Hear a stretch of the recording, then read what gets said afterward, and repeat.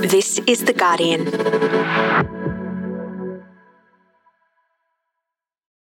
I'm Jane Lee, and this is the full story.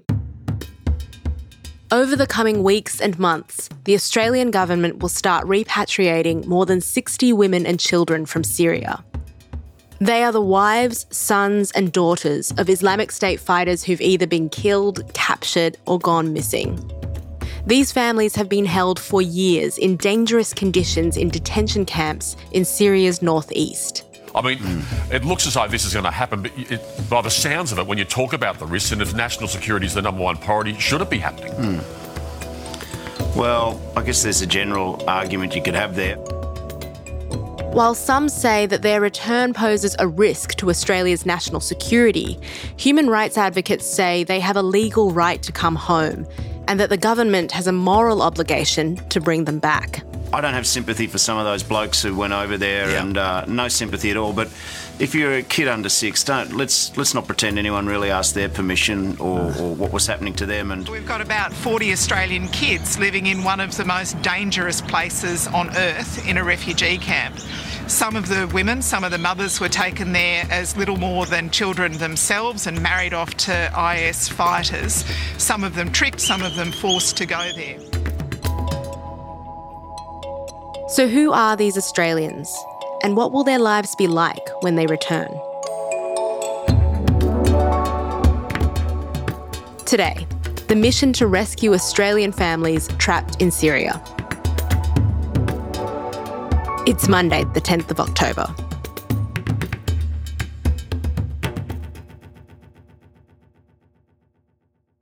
Okay. Ben, you've been reporting on this issue for a while now, that is the plight of Australians that are currently trapped in Syria.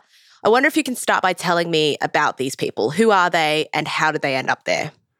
So we know there are about 60 Australians, roughly 20 women and a little more than 40 children who are currently held in two camps, at least two camps in the northeast of Syria.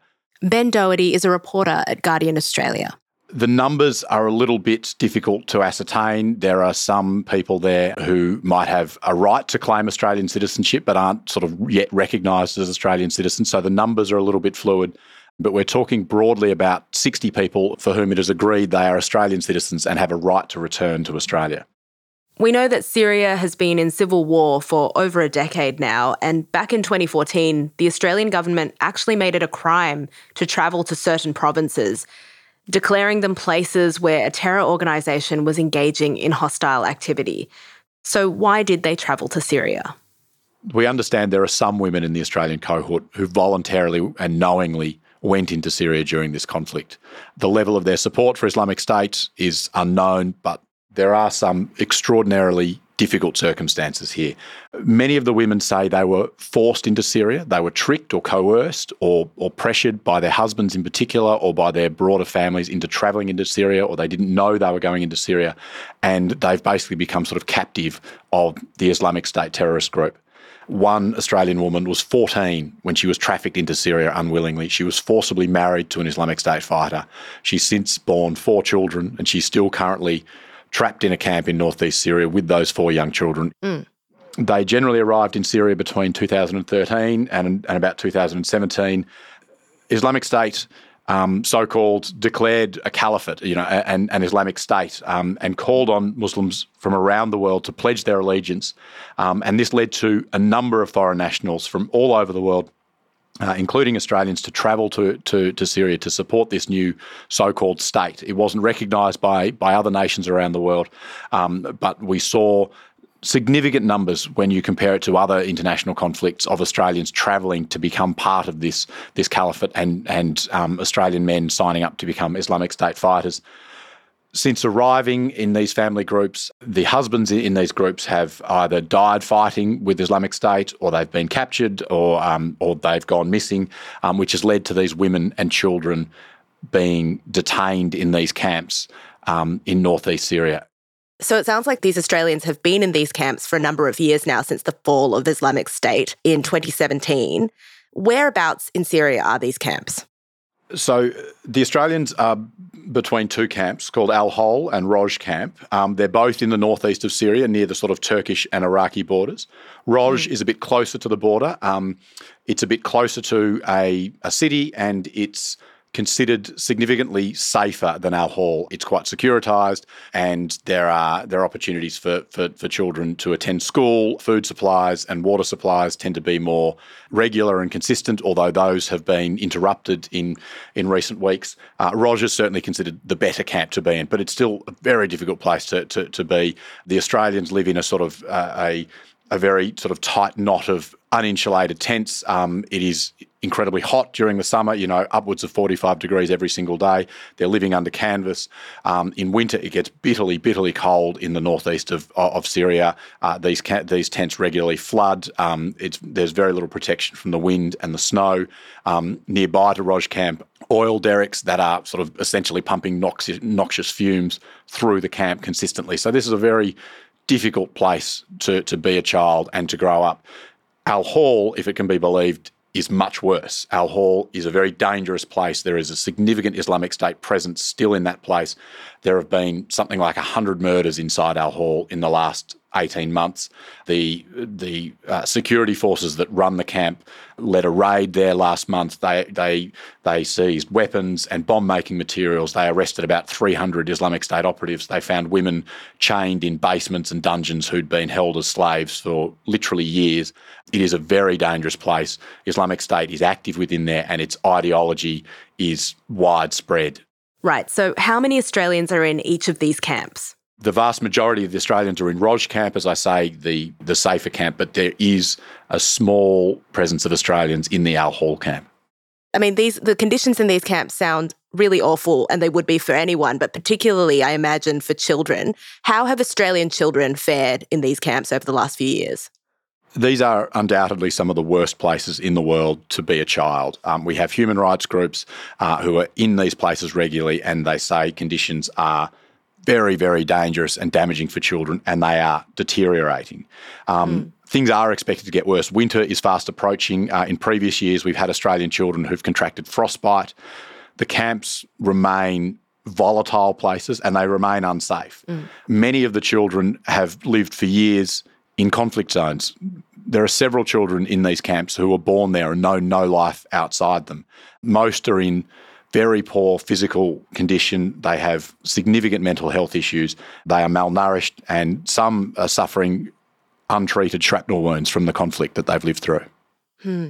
So, Ben, who's responsible for these harsh conditions? Who is in charge of these camps? So for several years now, these camps have been ostensibly under the control of the Syrian Democratic Forces. This is a largely Kurdish group backed by the US.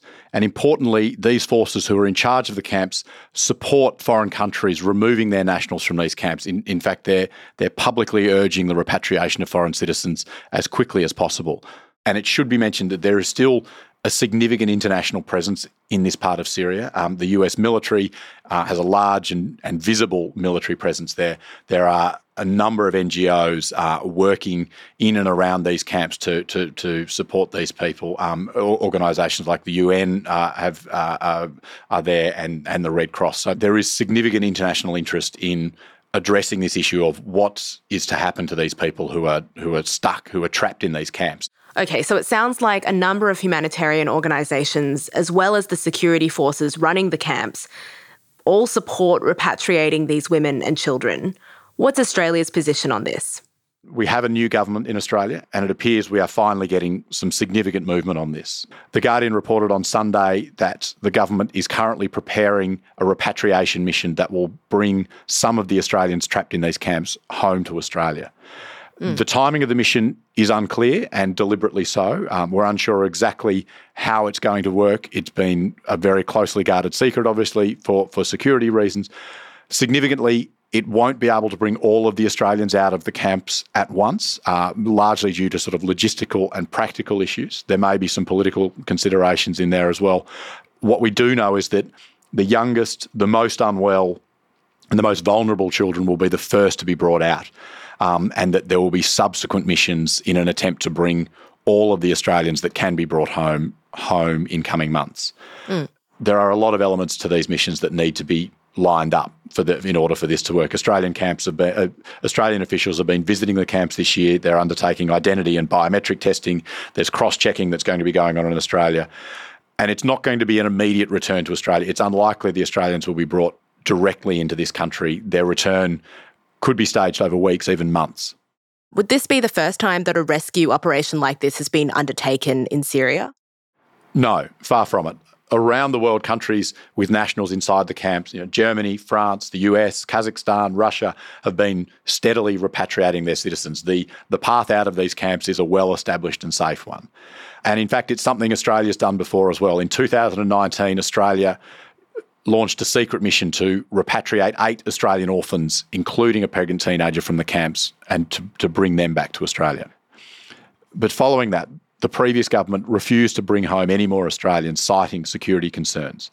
Now, we don't know specifically what these concerns are, but they will be around a couple of areas, whether or not people have been involved in Islamic State activities, whether they've been supporting terrorism overseas, and whether they're capable of and intending to commit potential acts of terror back in Australia.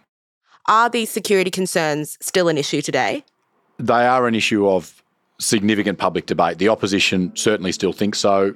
Now, they're dreadful circumstances. It pains me greatly, like it does any Australian, to see children in particular in difficult circumstances. And that's the reality of what their parents have dragged them into or what they've been born into. Opposition leader Peter Dutton, who it must be remembered was formerly the Home Affairs Minister, has said he holds grave concerns that repatriating Australian women and children from Syria poses a significant risk to national security, a risk he says can't be mitigated. But where we've got young males, potentially of fighting age, who have been indoctrinated over the course of the last decade or so, in some instances, where they've been living for years now in a camp, socialising with people who have either committed terrorist attacks or who have been planning terrorist attacks, then we need to take it very seriously. Peter Dutton is saying he's basing his position on what he was told during in his words, top secret briefing that he received from the head of ASIO, Mike Burgess. As I say, I'll make no comment on that. We don't want to be complacent in our country. We haven't seen a terrorist attack, thank goodness, in our country for some time. There have been a number of thwarted... Let's go live to Shadow Home Affairs Minister now, Karen Andrews. So I would even go so far as to say that I am very concerned about the decision that has been made to bring these people back to Australia. Shadow Home Affairs Minister Karen Andrews has also criticised the mission, citing advice that the coalition received while it was in government. It was a risk that we as a government weren't prepared to take, and there were a number of parts to that. Firstly, there was the risk that there was going to be to Australian personnel to undertake the mission to bring these people out and to Australia. There was the radicalisation issue and the fact that if these people came back to Australia, they would pose an unacceptable risk to the communities. There's a human side to it. It is complex. I get that, but I think if you make a decision to go overseas with someone and fight for Islamic State, you're making a decision as a family. There's no way in the world you should be allowed to come back here. And other commentators have also voiced concerns. No, but of course. Didn't have a choice. But you have to, when you leave the country, be making a decision. Okay, I'm putting at risk. I think that's being harsh. Carl, I think there's a human side to this, but I think there's also practicalities, and they have to be weighed up. It's a very, very. So what are you going to do? Bring them back? But the government's defending its position, saying the planned repatriation mission is being undertaken consistent with security advice. So Ben, beyond politics, are there any experts you've spoken to in this space who have a view on this debate over the security concerns with this repatriation mission? I've spoken with Shane Healy. He's a former Australian Defence Force Special Operations Intelligence Analyst, and he's now an expert on countering violent extremism. He's worked extensively in this part of the world, and he told me he's confident these women and children can be safely brought back to Australia and should be brought back. He spoke about the women on Triple M radio, saying they belong to the Salafi movement of Islam. Now, someone who knows more about this than just about anybody is Shane Healy, former ADF Special Operations Analyst. Shane, good to talk to you again. Morning, Steve. How are you? I'm okay. Do you have any doubt that these people should be brought back here? No, not one bit.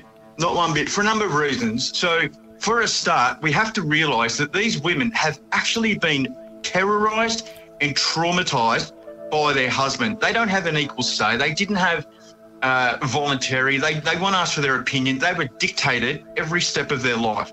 So the majority of them were ordered or told to come to the Middle East.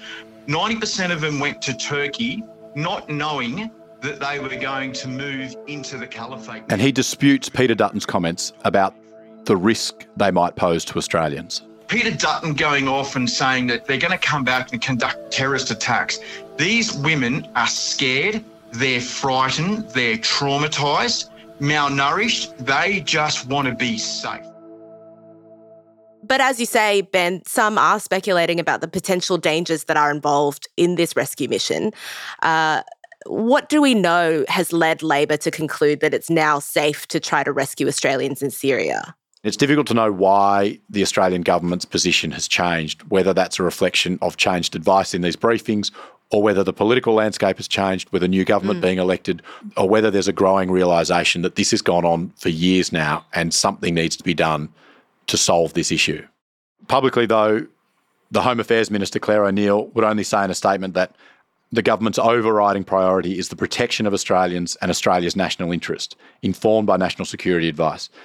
She said that given the sensitive nature of the matter involved, the government is not going to be commenting any further.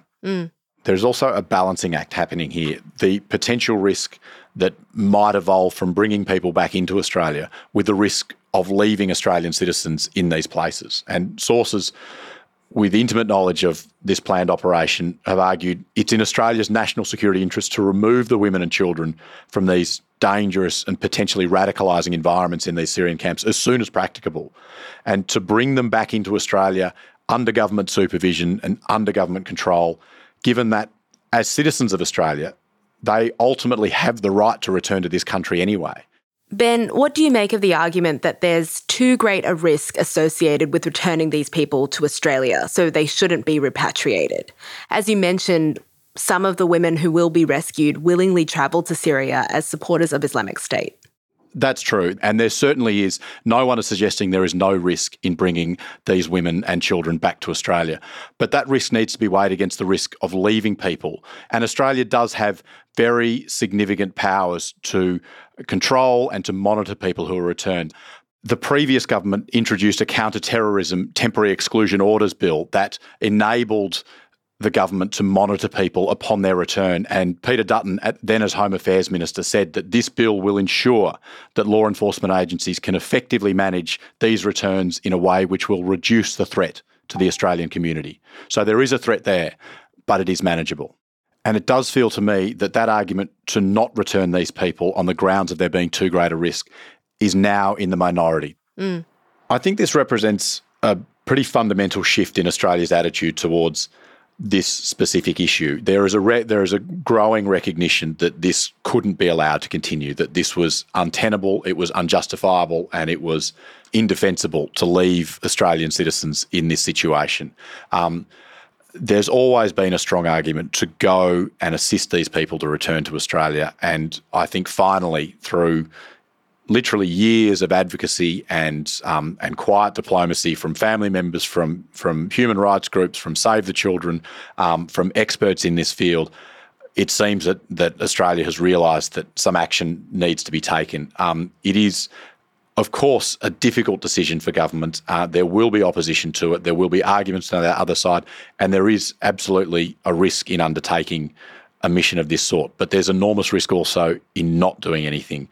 And I think Australia has finally arrived at a position that it's time to act. Addressing the security elements, it's important to remember that Australia's suite of anti-terror laws give authorities very broad powers to deal with potential terror suspects. A lot of these women who are coming back to a very uncertain return. Certainly it appears some will attract the attention of authorities. Some may be arrested, may be charged at the border as they arrive. Others may be subjected to fairly intense, fairly intrusive monitoring for a significant period of time.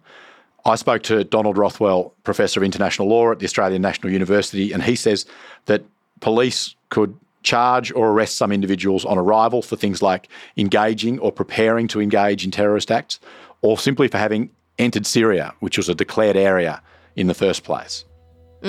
For others who aren't immediately charged, they could also be required to comply with control orders, and these are very strict, very restrictive orders that can only be imposed by a court at the request of the Australian Federal Police. These are orders that police have used increasingly to put strict controls and conditions on the movements and activities of terror suspects, even when they haven't been formally charged with a crime.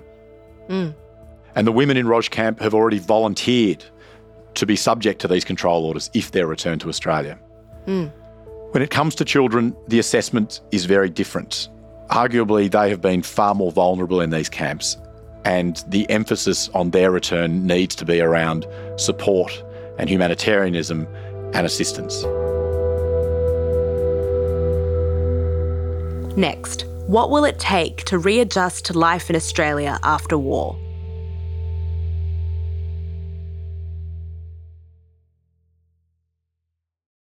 Hey, Laura Murphy-Oates here with a quick note about The Guardian.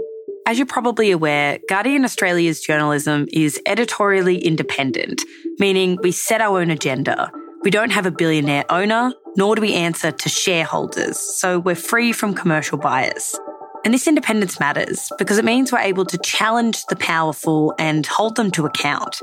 Unlike many news organisations, we have not put up a paywall. We chose a model that means our reporting is open to everyone and funded by our readers who can afford to pay. Every contribution, whether big or small, counts. If you're able to contribute and have a minute, head to theguardian.com/support Full Story. We've also linked to this on the Full Story page. Thanks.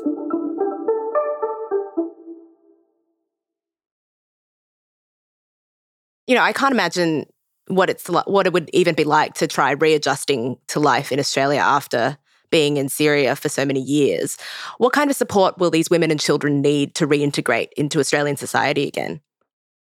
I don't think anyone is pretending this will be an easy process. It is going to be incredibly difficult for everybody involved, for the people returning, for their families here, for the agencies working with them to work through everything that they've been through and find a way back to integrate into Australian society.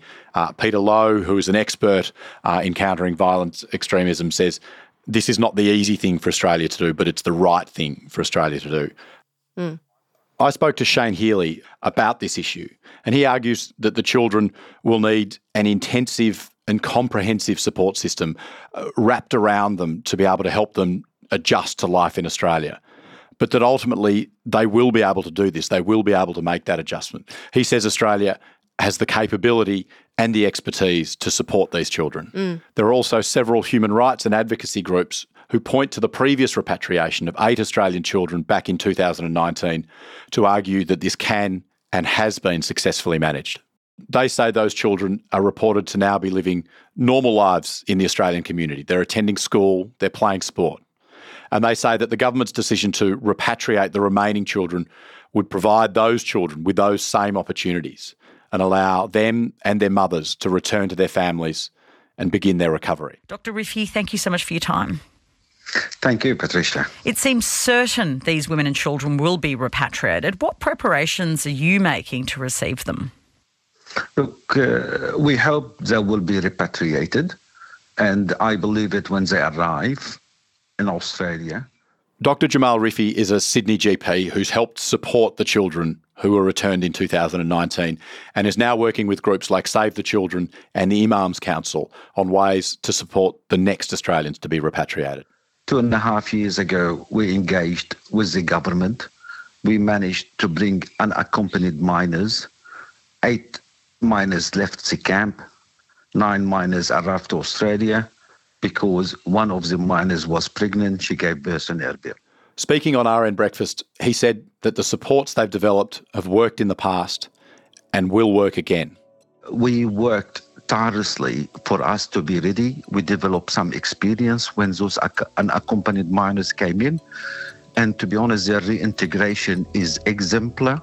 They seamlessly reintegrated. They're all gone to school. They've done very well. And I think actually we are more than ready to play our part.